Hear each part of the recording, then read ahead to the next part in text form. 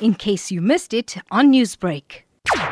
Move 1 million started about 6 weeks ago as a result of just uncontrollable levels of corruption in our country. PPE contracts being awarded to fictitious companies and the dire straits of the people on the ground in our country. We've got over 15 million South Africans that are starving. Our politicians seem hell-bent on just raping the country and raping our taxpayers and making sure that there's nothing left for the people on the ground. So it was born out of frustration, but we tried to keep it in line with our ethos from I'm Staying, which is about peaceful protest, being able to focus on uniting the country from all races, from all walks of life, to make a stand against what's going on in our country, and also to raise awareness about direct elections and what that means for South Africa and how we can actually change the current situation that we're in, because we cannot continue to be led by a government that doesn't care for the people. Jarette, the title, Move 1 Million, what does this signify?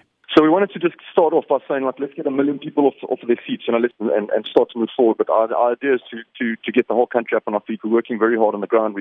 We're currently touring the country. We're spending a lot of time in communities across various different cultures, speaking to people about direct elections and just getting their insight in terms of how corruption's affected them. And this is all grassroots stuff. So the idea is just start with 1 million and then progress from there. We are still in the midst of a global pandemic. So will these peaceful protests, demonstrations take heed of the regulations around mask wearing and social distancing? Yeah, we're asking everyone to comply with the Disaster Management Act rules and regulations. I mean, we prefer to term this as a awareness campaign more than anything else. So we're encouraging everybody to stay within their vehicles, but to fly their banners, to fly their flags, and obviously adhere to social distancing and the PPE protocols that are in place. But in saying that, we have to make a stand and we have to push against this. And the only way we're going to be able to do that is in the numbers and with a unified message. There's also talk that Saturday's event will mark the start of a campaign that will continue over the next 20 months in the build-up to the election. So tell us about that. Yeah, I think we have a lot of work to do, and especially educating South Africa around direct elections and what this means. I think a lot of people are unaware about the Concord ruling that was handed down by Chief Justice Mogoeng, making the current electoral process unconstitutional.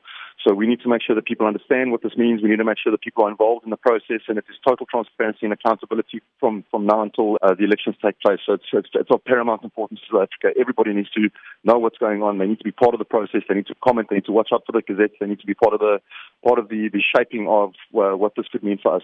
We need to be able to elect our own councillors, our own premiers, our own mayors, and potentially our own president.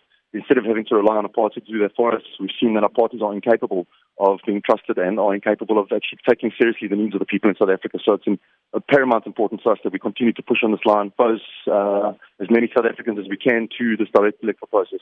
Newsbreak, Lotus FM, powered by SABC News.